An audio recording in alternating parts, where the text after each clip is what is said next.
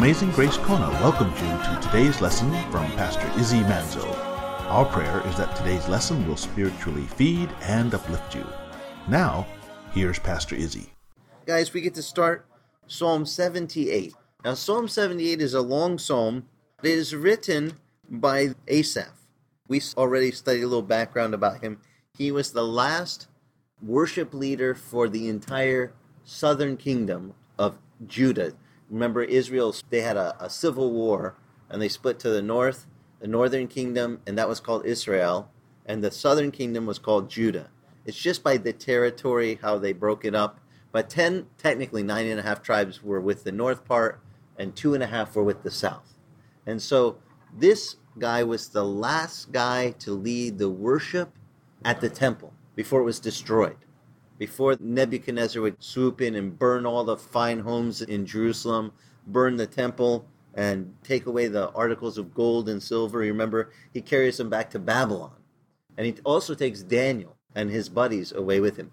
Asaph is the fellow who was leading worship at the temple when this all took place. He witnessed this happen. So I only tell you that so you know a little background of what's going on as he's giving this psalm. Now, this psalm here, some of you have little notes above the beginning of your psalm. Mine is translated from the Hebrew. It says, this is a psalm about God's guidance of his people in spite of their unfaithfulness. We read in 1 Corinthians chapter 10, it says that everything that happened to Israel happened to them for our example.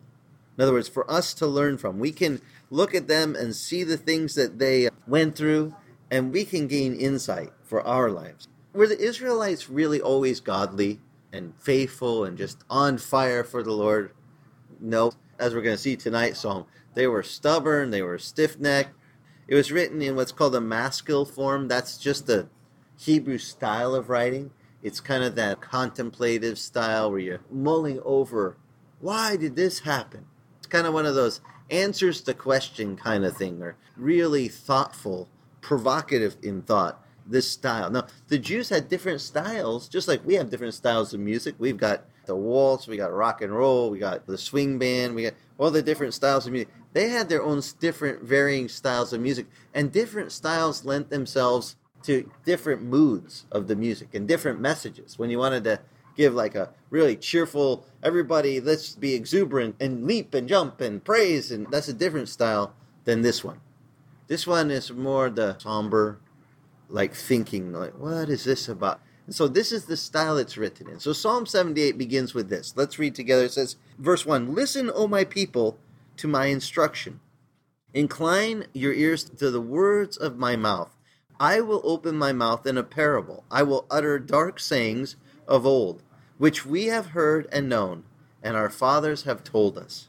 Now we will not conceal them from their children, but we will tell to the generation to come the praises of the Lord, and his strength and his wondrous works that he has done. For he established a testimony in Jacob, and he appointed a law in Israel, which he commanded our fathers that they should teach them to their children. You remember in Deuteronomy, in chapter 4, they were told, this is the law of the Lord, and you are to tell your children when you rise in the morning, you're to talk to them about the law of the Lord, the precepts of the Lord. When you go on a walk with them, just walking down the street with your kids, you're to tell them about the Lord. When you put them to bed at night.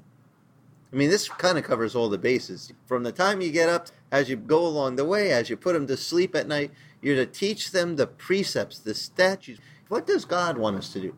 You probably grew up learning the 10 Commandments, thou shalt not kill, thou shalt not lie, thou shalt not covet your neighbor's things. All those things, we're supposed to teach those not just to our generation. Let me show you here. He says you're to teach it to your children, but not just so that they would receive it, but in verse 6, that the generation to come might know, and even the children yet to be born, that they might arise and tell them to their children. In other words, you're supposed to teach your kids this stuff so that they go on and pass it on to their kids. Don't think it's just like, hey kid, I'm just telling this for you. You don't have to tell anyone this. This is like secret knowledge. Don't pass this on. No, he's saying this is the stuff we're supposed to pass on to our kids and let them know. Now, when you have kids, you pass it on to your kids. Down the chain, keep passing on the things of the Lord. Wouldn't Satan be happy if we would stop passing it on? I mean, what would happen with the message of the gospel if we just said, well, everyone here, we all got the gospel, right? Let's just stop. We don't need to tell anyone else. We'd get in, and then what would happen for the next generation? I mean, what a horrible thing that would be to not pass on how much the Lord loves you. I mean, they need to know that. Well, he says, we got to tell them. We got to tell them these things. I want you to back up to verse 4 and notice he says, we're not to conceal these things from the children, but we're to tell the generation to come the praises of the Lord and his strength and his wondrous works that he has done. 3 different categories of things you're supposed to tell kids. You're supposed to tell them the praises. Well, what things do we praise the Lord for? When the Lord pulls off one of those close calls, he almost got hit in traffic. Praise the Lord. That was close, sir. Something just about catastrophic happening. We can look and see God's fingerprints all over holding us from that thing. We're supposed to tell our kids, praise God that God looked after us. Or maybe he blessed us with a blessing. We're to tell them. We praise the Lord in the good and the bad, right? But there's times when you go, oh, Lord, thank you. You blessed me with this blessing. Now, am I supposed to just tell God, or should I teach my children that I'm thankful to God for his blessings? Well, no, I have to teach them that. That's the first category. Praises to the Lord. Second category, he says, is I'm supposed to teach them about God's strength. And then the third category is about his wondrous works which he has done. Now, if we teach our kids about the wondrous works God has done, but we don't teach them about his strength. And by the way, there are some churches where they say, oh yeah, we know God did lots of wondrous things. You remember Moses, he parted the sea, they went through on dry ground. Joshua took over after Moses, and he gets the job, and he says to the priest, go into the river with the ark. When they go in, and the water heaps up on the one side, and it gets dry, and they all pass across the river on dry. I mean, these mighty things, that just doesn't happen. That water just stops, heaps up, is like piling up on the one side, and they all went through on dry ground. And then you told those heads of the tribes of Israel, one from each of the tribes, remember there's 12 tribes, he said, go back into the river, and by the feet of the fellows carrying the ark, get a stone, one of those river stones, a round river rock, pick it up and bring it with you to the place I show you that you're going to camp. So they cross the river, they go about a day's journey into Canaan's land, and the Lord says, okay, put the stones right here in a nice pile. Now, over there, it's like pure desert out there. And the Lord says, put these stones in a pile. And when your children, and your children's children, and your children's children's children's, your great-grandchildren say, why is there a pile of river rocks in the middle of the desert over here? That's when you will tell them about the wondrous works the Lord did when he made the water to stop so they could come through on dry ground. Just to pass on that we got to tell the next generation the wondrous things. Now, some people, they learn it in Sunday school. They learn these stories. They go, oh yeah, God did great things back then. But they're not taught the second category. Praise is first. The wondrous works is third. In between I'll call this the 3-piece sandwich. Top piece of bread, bottom piece of bread. What's in the middle? God's strength. How strong is the Lord? How much power and might does the Lord possess? Is he weakling? He can't do anything. He's God, but don't give him too much credit. Some people teach theology like that. Like, once in a while he did a big work, but he's not really that strong. When I hear guys teach that, and by the way, there are whole cults right now that teach a God who did great things back then, but he could only pull it off once in a while because he's not that strong. And you know what that does for your faith? I mean, think about that. If we think God isn't that strong, why should we call on a God who's not that strong? I mean, it's not going to inspire me to call on him. I'll be thinking, I could call on him, but he probably can't do anything because he's not that strong. If my grandfather told my father, and my father told me, and I heard my grandfather telling my father, and I heard my grandfather telling me about the strength of the Lord, that God has strength, he has, more power and might than anybody. And is there anything too difficult for the Lord? No. But the attitude, how many of us formed our attitudes about God from our grandparents or our parents? What they passed on to us. This is what this psalm starts off talking about. Now, is Asaph aware that there's going to be a generation now being stripped away from hearing these things? Because they just got carried away to Babylon? He's like, guys, we got to make sure. We got to make sure we pass it on to our children so they can pass it on to their children. And it's not just for my son. I'm not just teaching it for him. I want him to be able to take it and say, hey, I learned this from my father. You can learn this from me. If you get the privilege to be around your grandparents, that's great because they can reiterate what the folks are supposed to teach. But the Bible says to parents, it is the parents' duty to train up a child in the way they should go. It's our responsibility to teach our kids about the Lord. So he says here, we teach them so that they can teach their children.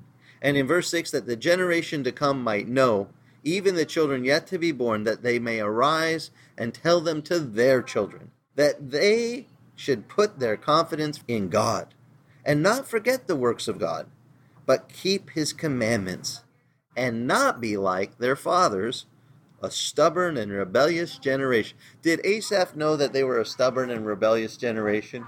When all this judgment came down, oh yeah, he was like, man, Jeremiah's been prophesying to us for 40 years. There was that weeping prophet, Jeremiah. And Asaph, do you think Asaph had any encounters with Jeremiah? When you're the worship leader at the temple and the prophet Jeremiah comes to the temple and says, people of the Lord, hear, repent, or there's going to be judgment. You read about Jeremiah, he's just constantly telling them to turn from their sin, turn from their stubborn ways and their rebellion. Verse 8 tells us that not only were the forefathers stubborn and rebellious, but they were a generation that did not prepare its heart and whose spirit was not faithful to God. They didn't prepare their hearts. Now, what's it mean to prepare our heart for the Lord? That Psalm of David, Psalm 51, 10 through 12, create in me a clean heart, O God, renew a right spirit. That prepares our heart for God. When we say, Lord, if there's anything not right within me, when we pray the Lord's Prayer, forgive us our sins as we forgive those that sin against us, or trespass against us. We prepare our hearts for the Lord. Israel quit preparing their hearts.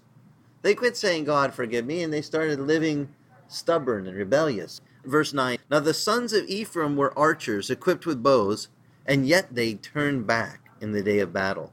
They did not keep the covenant of God, and they refused to walk in his ways. This is a story found in Judges chapter 20, verse 39. Ephraim had God with them. They could have easily won this battle. They had a bunch of archers. They were really skilled. These men were known for their skill. And yet, there was something wrong inside, in their heart. And God went ahead and let them get whooped. Sometimes God straightens out some men when they're a little bit prideful or not turning to the Lord. And so God went, okay, you don't want to walk with me? I'll let you try it on your own. It does not work out. And they forgot God's deeds, verse 11 says, and his miracles that he had shown them. He wrought wonders before their fathers. In the land of Egypt, in the fields of Zoan, he divided the sea and caused them to pass through. He made the waters stand up like a heap. And then he led them by the cloud by day and by night with a light of fire. Cloud by day, a pillar, it said, that went from the earth to the sky. And we read in the scripture, when the pillar would stop, what was the camp of Israel supposed to do? Stop.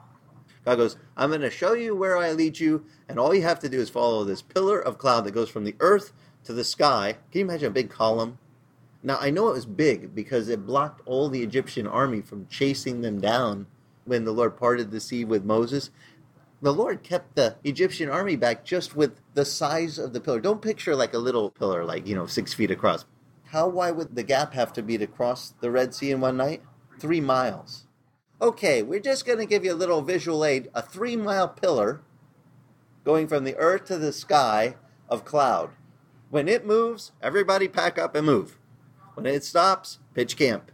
That's all they were told to do. And at night, it turned into a big nightlight. And when I say big, can you imagine a 3-mile across pillar of fire? How did they stay warm? I think if you got a 3-mile pillar of fire, you just put your hands out like this and go, oh, that would keep you warm. Does anyone know how long the pillar stayed with them? 40 years. God made his presence be with them the whole time. He didn't turn off the nightlight. He didn't turn off the guidance system. He led them the whole way. And yet they're going, we don't think there's a God. Where is he? And they complain and they murmur. And they murmured against Moses. Poor Moses.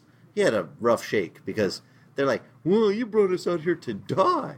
He's like, no, you were slaves in Egypt. They were being beaten. How quickly people forget how bad it is when they're in bondage, when God is delivering them. They're like, this deliverance stuff, it's no fun. We don't like it. You like slavery better? I'll take you to a passage in just a minute. I'll show you their attitude. You'll laugh. You might have read it before, but just to remind you of this, this really ties to this psalm right here, where he says, he led them by the cloud by day and by night with the light of fire. And in verse 15, and he split the rocks, remember, in the wilderness? And out of them he gave them abundant drink, like the depths of an ocean. We saw how much water would be required to take care of a couple million people. How much water do you need just to drink per day? And it says he gave it to them like an abundant ocean coming up. And he brought forth streams also from the rock, and he caused the waters to run down like rivers. Now, some of you learned these stories in Sunday school. You heard about how they were complaining, we need water. And the Lord said, take your staff and go over there and smite that rock, and water will come out. And he did. And the second time he was told, go over and speak to the rock, and it'll come out. But he was mad. And he smote the rock a second time. And God said, why did you smite it? I didn't tell you to smite it again. You're making me look like I'm mad at them. I'm not mad at them. They're thirsty. Give them something to drink. Kind of wore on Moses after a while. And they're actually going to come after him. But let me read you the next paragraph or two here.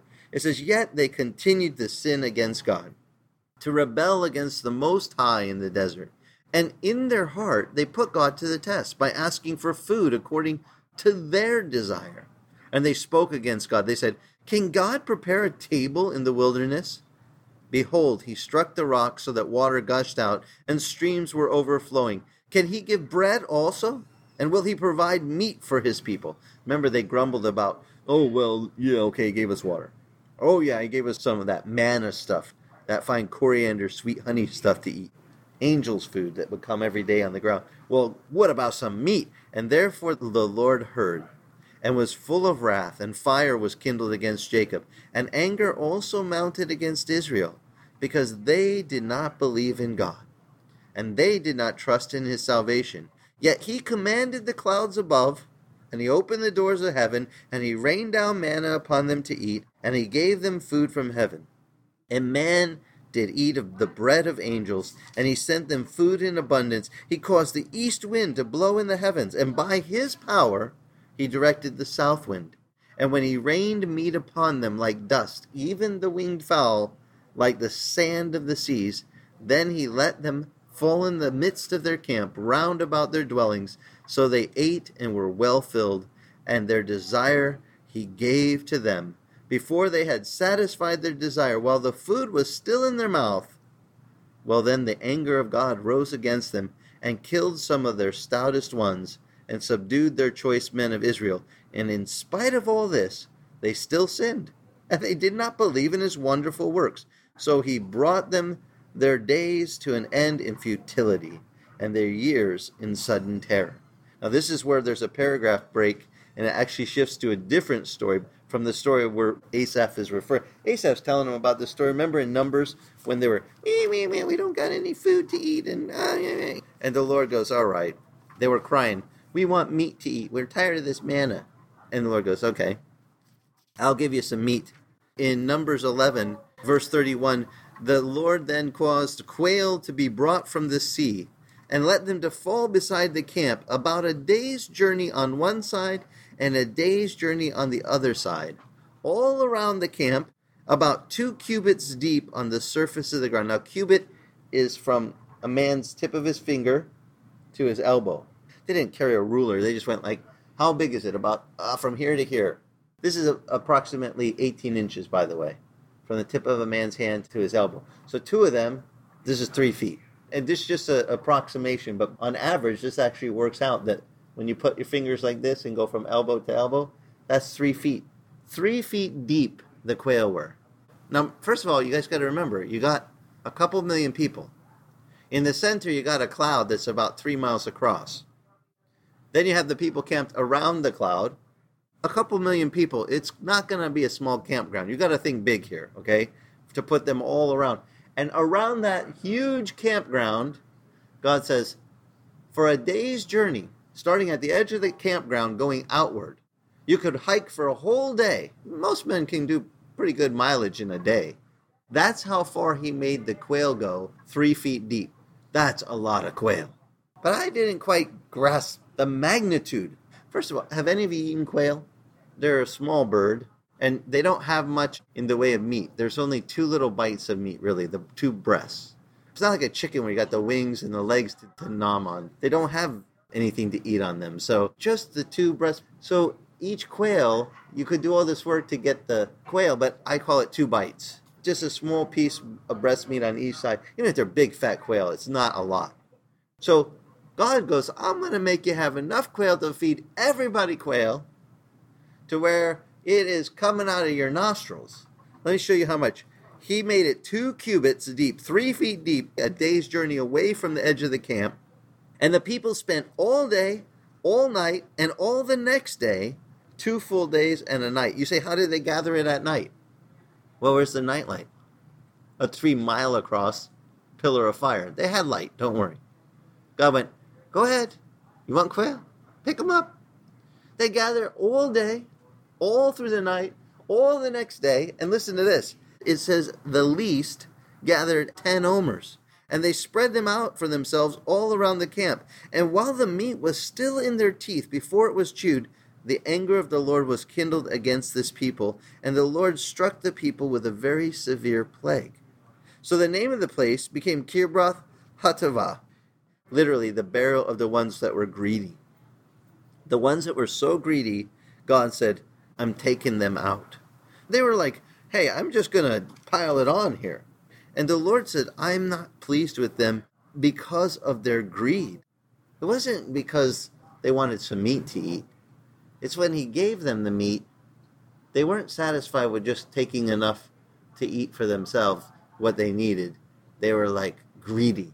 I'm going to take way more than what I need. And so the Lord said, that's not right. Thanks for enjoying our program. That's all we have time for this week, but we will pick up again next time. Amazing Grace Kona thanks you for listening to today's lesson. You can listen to today's lesson or any of the radio lessons on iTunes titled Celebrate the Lord, or at our podcast site, celebratethelord.org. And if your travels take you to Kailua Kona on the Big Island of Hawaii, come visit us. We meet Sunday mornings, 9 a.m. on the beach at the north end of the old Kona Airport. For more information on Amazing Grace Kona, go to our church website at amazinggracekona.com. Amazing Grace Kona is the original Calvary Chapel Kona.